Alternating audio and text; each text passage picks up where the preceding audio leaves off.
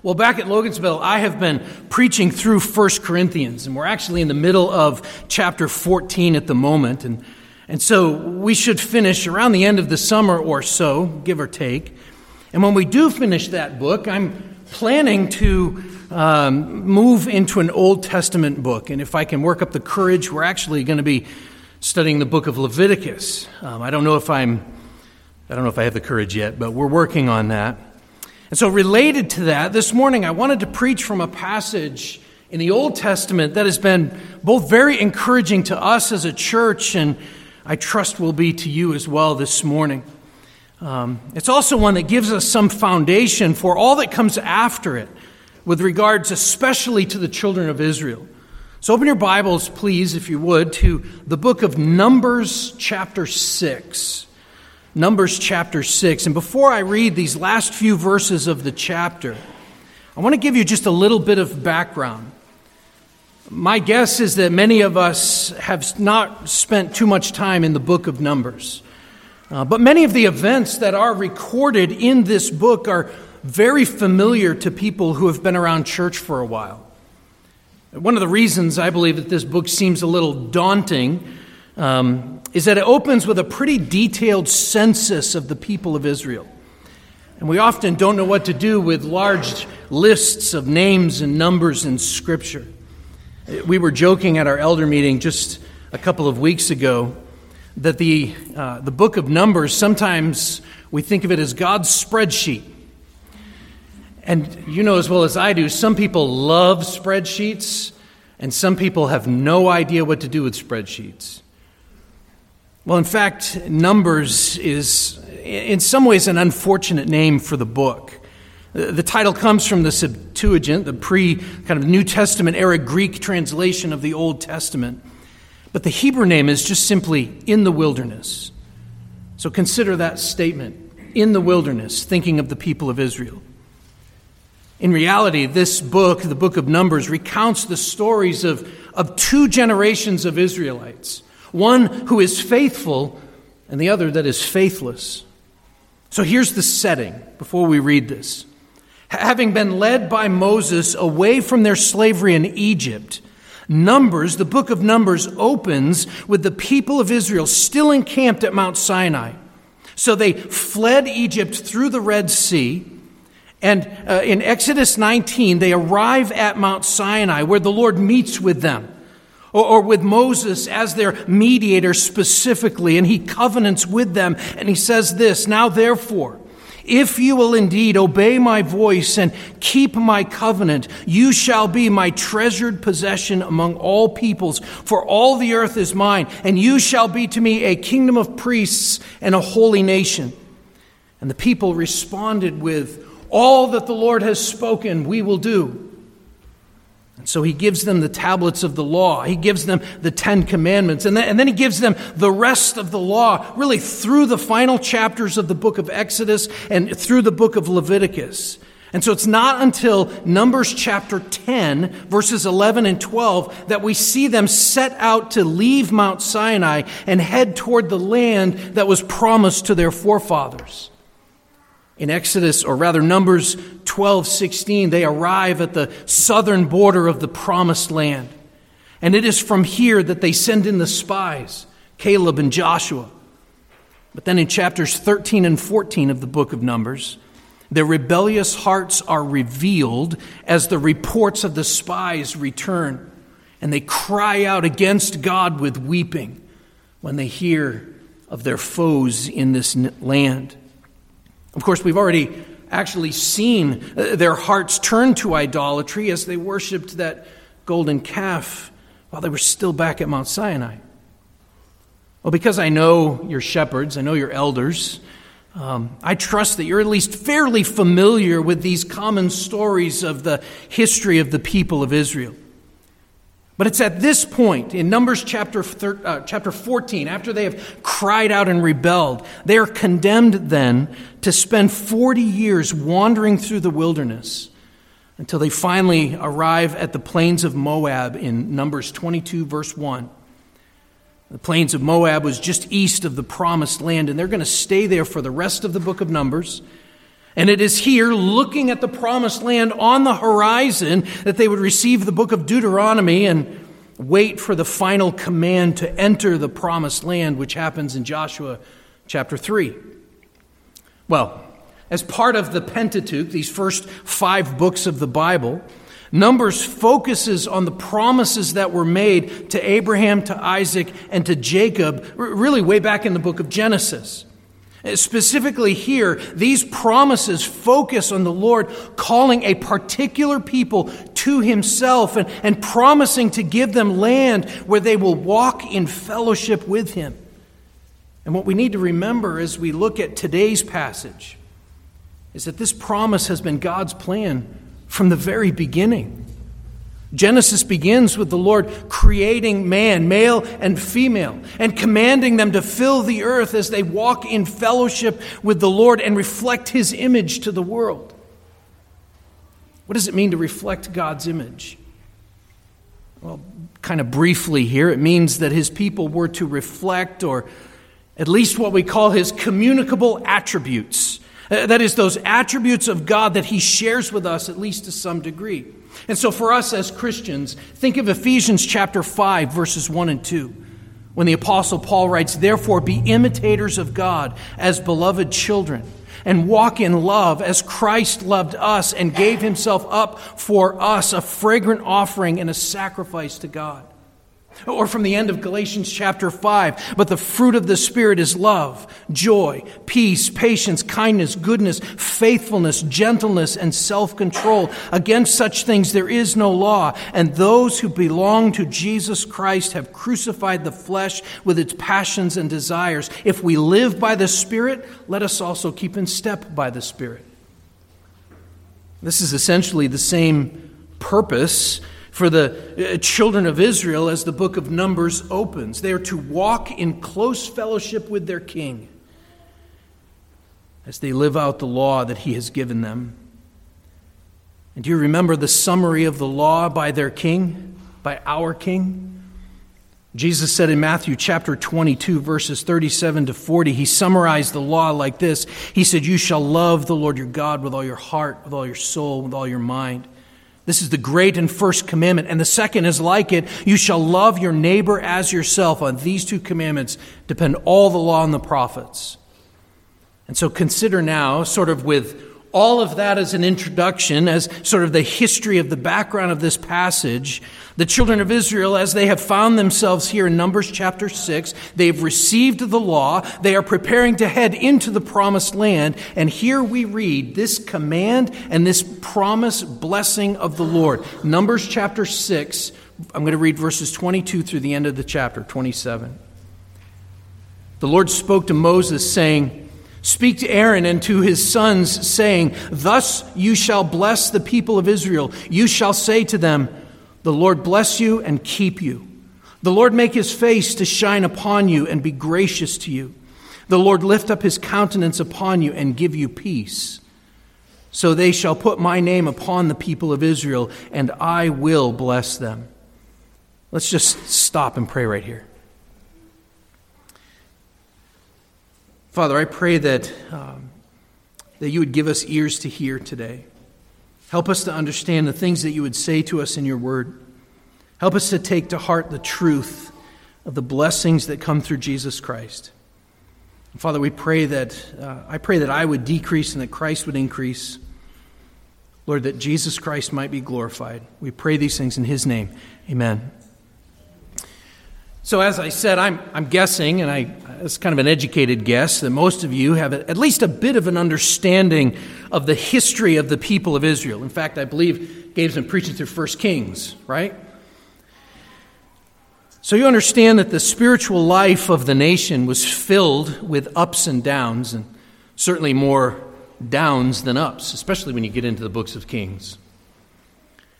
So put yourself in their shoes for a minute, their sandals for a minute. Before this blessing is given here, the children of Israel are, as I said, they are preparing for this dangerous trek across the desert of the Sinai Peninsula. Many will die. As a people, they will face thirst and starvation. There will be enemies who will attack them. They don't really have an army. They really just have fathers and brothers and grandfathers who will fight, and some will die. Like even in the book of 1 Corinthians, they will develop factions and divisions among them. Before they begin on this journey, God goes before them with this blessing of comfort and peace and promise. And I want to point out right here that in their wilderness wanderings, as they wander for a generation in the wilderness, this blessing is the very thing that they don't believe. It's the very thing that they forget. Listen to their complaint from the end of the book. Numbers chapter 20, verses 4 and 5 says this: "Why have you brought the assembly of the Lord into this wilderness that we should die here, both we and our cattle? Why have you made us come up out of Egypt to bring us to this evil place? It is no place for grain or figs or vines or pomegranates, and there is no water to drink." The complaining children of Israel, I don't know about you, but they're not so different from me. They're not so different from us. But I want you to just look for a moment at the blessing itself in verses 24, 25, and 26. Just let your eyes look at the actual words on the page. We might miss this in our English Bibles, especially depending on how those particular verses are laid out on the page. But in the Hebrew that they would have read in the coming generations, each section of the blessing expands on the last. So verse 24 in Hebrew has 3 words. Verse 25 has 5 words, and verse 26 has 7 words. The blessing enlarges and expands as God is giving it. And the poetry of this would not be lost on the Hebrew people. The tetragrammaton, the Lord, capital L, capital O, capital R, capital D, Yahweh's name, his personal name, is used 3 times, stressing the giver and the source of the blessing. And beyond that, the blessing itself contains 12 Hebrew words, 12 for the 12 tribes of Israel. This is a promise for all of God's people. And do you see that this is not simply the priest offering up a prayer asking for those things? This is a blessing from God. So rather than a prayer asking for the Lord to meet the needs of the people as they journey to the promised land, rather than a prayer for traveling mercies, this benediction explains what God is giving them. This is his initiative. The Lord spoke to Moses, saying, "Speak to Aaron and his sons, saying, thus you shall bless the people of Israel. You shall say to them." God speaks. God acts. God promises. And so in this blessing or this benediction, we can see an appointment, a prescription, and a promise. Let's begin with an appointment. Again, verses 22 and 23 says this: "The Lord spoke to Moses, saying, Speak to Aaron and his sons, saying, Thus you shall bless the people of Israel. You shall say to them." The first thing that we ought to notice here is the verbal nature of the blessing. Spoke, speak, saying, say. The Lord spoke to Moses as the mediator between God and his people, and he commanded him to speak to Aaron and his sons, that is his priestly descendants, and commanded them to speak the blessing to the people. Implied in this is the one who is spoken to is actually hearing, right? And I'm sure that we understand, especially if you're a parent, that there's a difference between listening and hearing. Right? Jesus, in explaining to his disciples why he spoke to the people in parables, he said this in Matthew chapter 13. He said, "This is why I speak to them in parables, because seeing they do not see, and hearing they do not hear, nor do they understand. But blessed are your eyes, for they see, and your ears, for they hear. For truly I say to you, many prophets and righteous people long to see what you see and did not see it, and to hear what you hear but did not hear it." And what is the key to that? What did the Apostle Paul say? So faith comes by hearing, and hearing through the word of Christ. Those who are not blessed by the Lord, they do not hear. Consider Isaiah's vision of God's throne in Isaiah chapter 6. And I heard the voice of the Lord saying, "Whom shall I send, and who will go for us?" And I said, "Here I am, send me."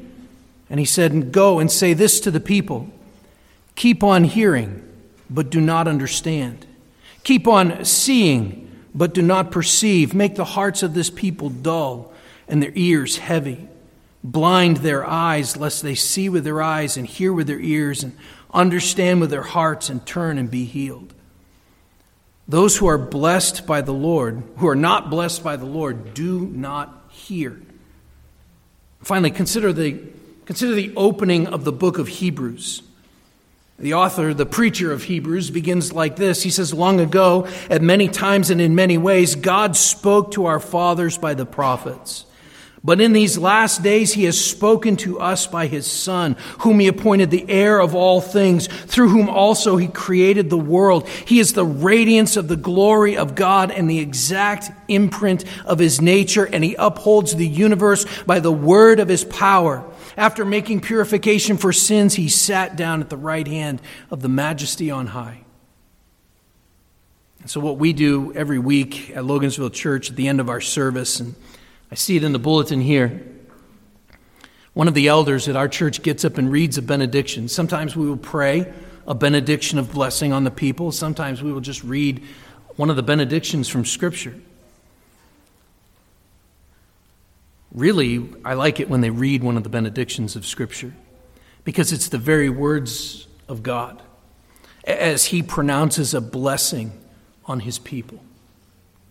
But back to today's text. Among all of their responsibilities, the priests were appointed by God to solemnly bless the children of Israel in the name of the Lord. This was part of their work. It was part of their responsibility.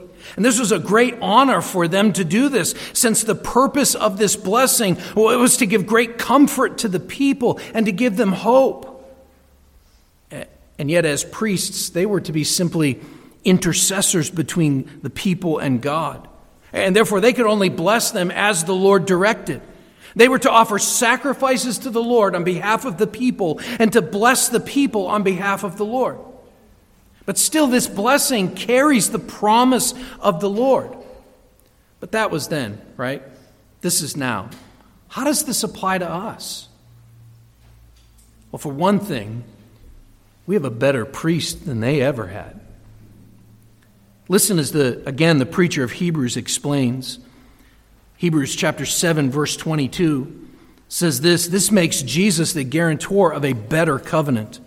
The former priests were many in number because they were prevented by death from continuing in office, but he holds his priesthood permanently because he continues forever.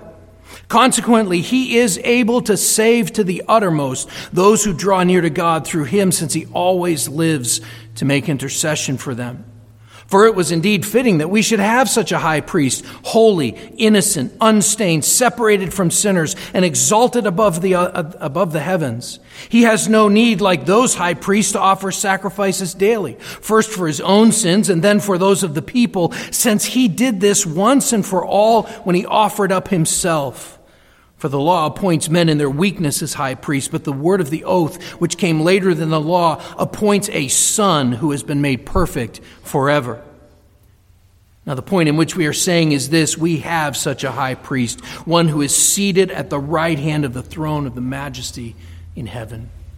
Christ's work was to bring blessing to his people.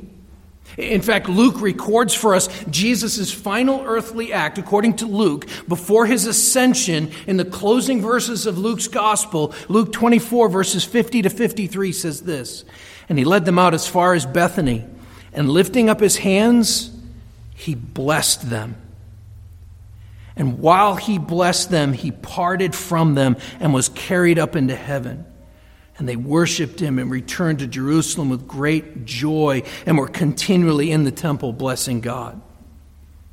But this also It also applies to us in that the Lord has given to his church pastors, under shepherds of Christ, pastors who are called to remind those under our care. We are to remind Christ's sheep that we live under the blessings of Christ.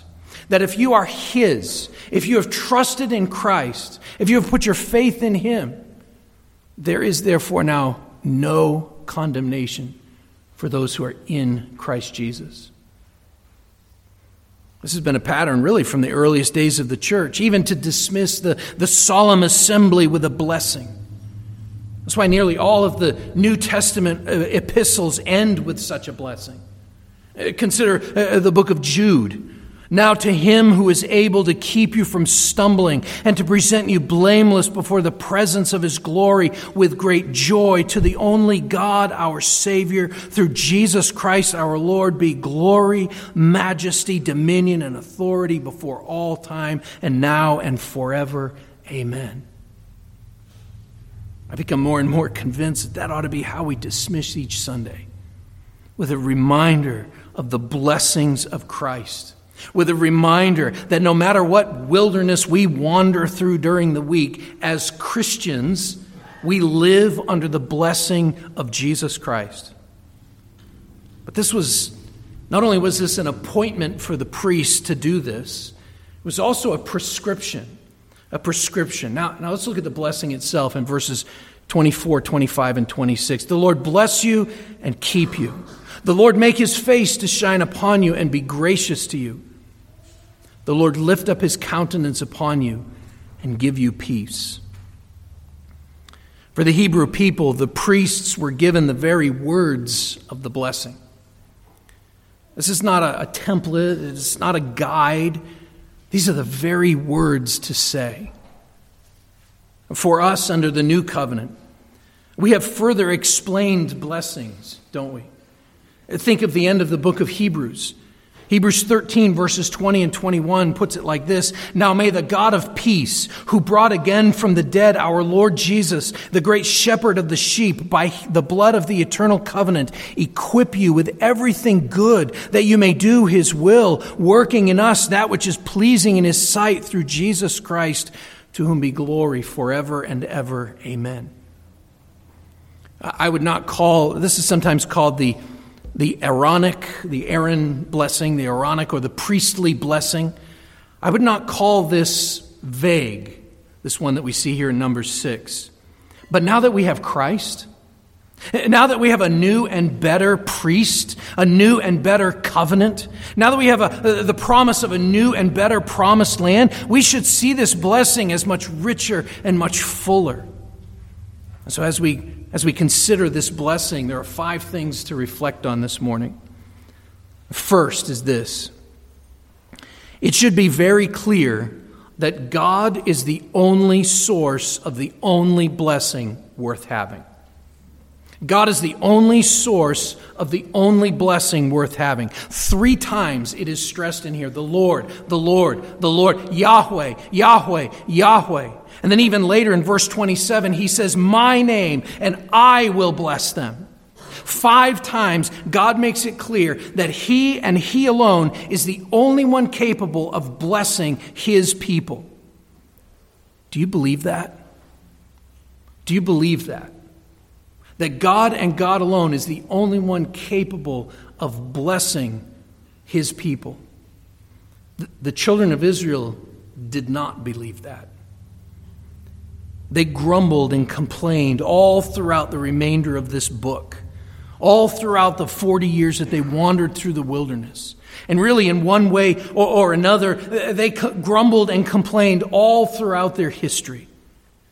They did not believe him. They did not put their trust and their faith in him. And so we must not be like the Israelites we must not be those who claim Christ and complain about him all along. Instead, let us understand from here on out that God is the only one who gives the only blessing worth having. How different would our lives be if we stopped living for the approval of men and instead lived trusting that every good gift and every perfect gift is from above, coming down from the Father of lights, with whom there is no variation or shadow due to change. No one can take the Lord's blessing off his people, though many will try. The world will fight against us because of this blessing. We will be tempted to forget this blessing. Even in Numbers, we see God's enemies try to undermine God's promises. But nothing can stop the blessing that comes from the Lord. What then shall we say to these things? If God is for us, who can be against us? He who did not spare his own Son, but gave him up for us all, how will he not also with him graciously give us all things? Who shall bring any charge against God's elect? It's God who justifies. Who is to condemn? Christ Jesus is the one who died. More than that, was raised, who is at the right hand, and who is indeed interceding for us. Who shall separate us from the love of Christ? Is it tribulation, or distress, or persecution, or famine, or nakedness, or danger, or sword? As it is written, for your sake we are being killed all the day long. We are regarded as sheep to be slaughtered. No, in all these things we are more than conquerors through him who loved us. For I am sure that neither death nor life, nor angels, nor rulers, nor things present, nor things to come, nor powers, nor height, nor depth, nor anything else in all of creation will be able to separate us from the love of God in Christ Jesus our Lord. Second, let us also consider that this blessing is both, if I could put it this way, it's both corporate and personal. It concerned all of the covenant community of faith and individuals in it. Notice in verse 23, it says the people of Israel. And then throughout the blessing it says you. His blessing is not only for the entire covenant community, it's also for you. He is concerned with his people, all who call upon the name of the Lord. Too often we read the promises of God and only consider the personal aspect. What does this mean for me? We read God's word. What does this mean to me? When we only read the promises of God in this way, we're letting our selfishness take over. And so we worship and church life, it becomes all about me. My preferences. And church becomes just another thing that we consume. But the promises and blessings of God are also necessarily corporate.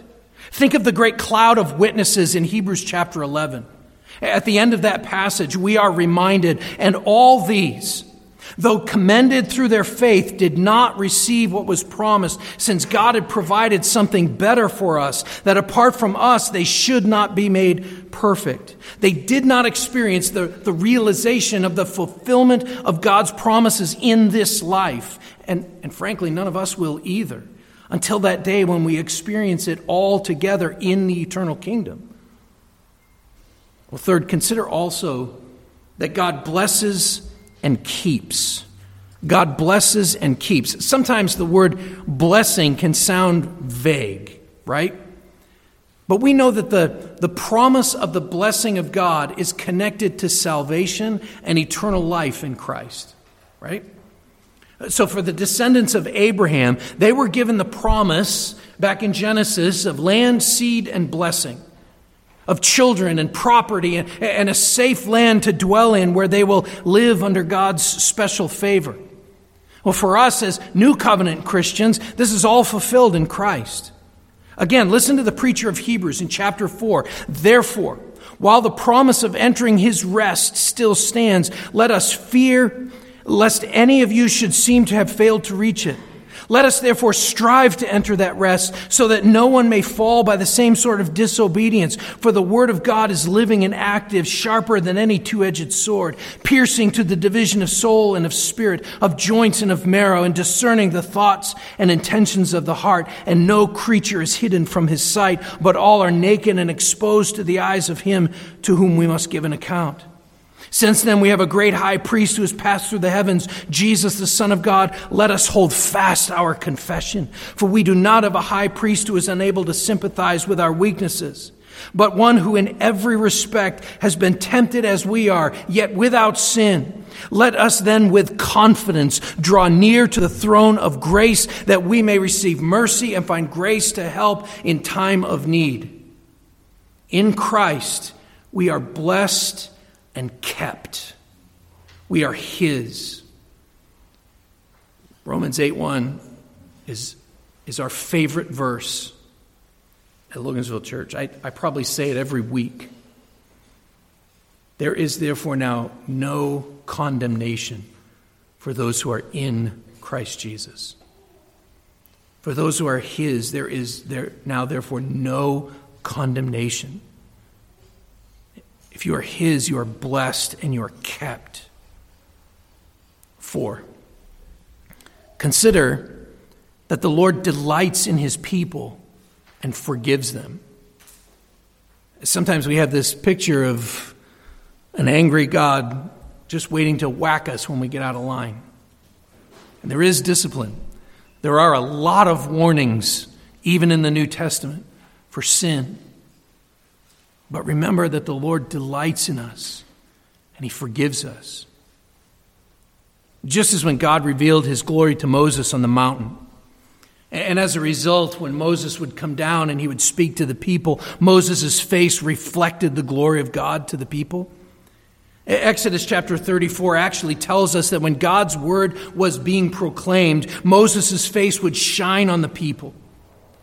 This idea of God's own face shining on them is a picture of our Lord delighting in His people and showing them His grace. The Lord, a God merciful and gracious, slow to anger, and abounding in steadfast love and faithfulness, keeping steadfast love for thousands, forgiving iniquity and transgression and sin, but who will by no means clear the guilty, visiting the iniquity of the fathers on the children and the children's children to the third and fourth generation. That is how God describes Himself. God's people has sinned, and He has forgiven them. Instead of showing fierce anger, He shows His grace and His mercy, and this is His promise. John tells us in his first letter, 1 John 1:8-9, if we say we have no sin, we deceive ourselves, and the truth is not in us. If we confess our sins, He is faithful and just to forgive us our sins and to cleanse us from all unrighteousness. The Lord shines His face upon us. And then finally, the Lord sees and the Lord knows. Look at verse 26 again. Verse 25 says, the Lord make His face to shine upon you and be gracious to you. Verse 26, the Lord lift up His countenance upon you and give you peace. The Lord watches over His people. He is a good shepherd. He watches over His people. He hears their prayers. Remember, these very people, those who heard this blessing for the first time, back in Exodus chapter 2, verses 23-25 says this, during those days the king of Egypt died, and the people of Israel groaned because of their slavery and cried out for help. Their cry for rescue from slavery came up to God, and God heard their groaning. And God remembered His covenant with Abraham, with Isaac, and with Jacob. God saw the people of Israel, and God knew. The old hymn says, His eye is on the sparrow. The scriptures in Psalm 32 verse 8 says this, I will instruct you and teach you in the way you should go. I will counsel you with my eye upon you. With my eye upon you. This blessing is an appointment. The priests were to give it. It was a prescription. These were the words they were to say. And it is also a promise. It is a promise. Look at verse 27. So shall they put my name upon the people of Israel, and I will bless them. Simply put, this is a mark of ownership. Gods don't do this in the ancient world. Gods are cruel taskmasters. demands. Of course, they were in the minds of the people. This is a mark of ownership, though. He has purchased us as his own people. So consider for us what Jesus said in Mark chapter 10, verse 45. For even the Son of Man came not to be served, but to serve, and to give his life as a ransom for many. The way that God is going to mark his people is with a blessing. It is with a blessing, with eternal life. He calls us his own. He doesn't brand us like with cattle. He gives us a blessing. This is his mark of ownership. How do you know that these are my people? I've put my name and my blessing on them. That's how you're going to know that they're my people. And do you know how people will see that? Jesus was pretty clear. Our love for one another. That's how you will know that how they will know that you are my disciples, he says, by your love for one another. John explains for us, in this is love, not that we have loved God, but that he loved us and sent his Son to be the propitiation for our sins. We can love one another because God first loved us. And so he says in this blessing, the Lord bless you and keep you. The Lord make his face to shine upon you and be gracious to you. The Lord lift up his countenance upon you and give you peace.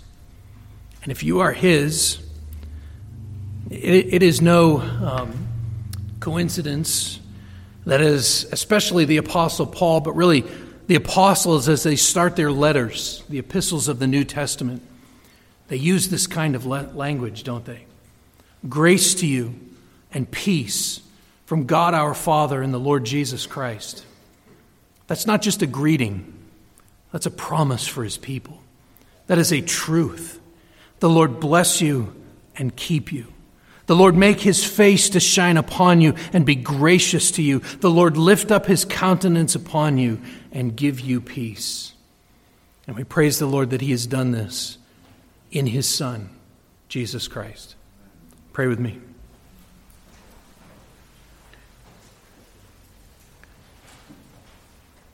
Lord, it is our prayer that you would remind us of these truths regularly. That when we come together, when this church assembles together on the Lord's day in your name, to praise your name, to lift up their voices, to lift up their prayers, to encourage one another, to come and serve each other and thereby serve you, that they would be given a taste of rest. That they would be able to come and rest in the finished work of Christ, in the blessing of Jesus Christ.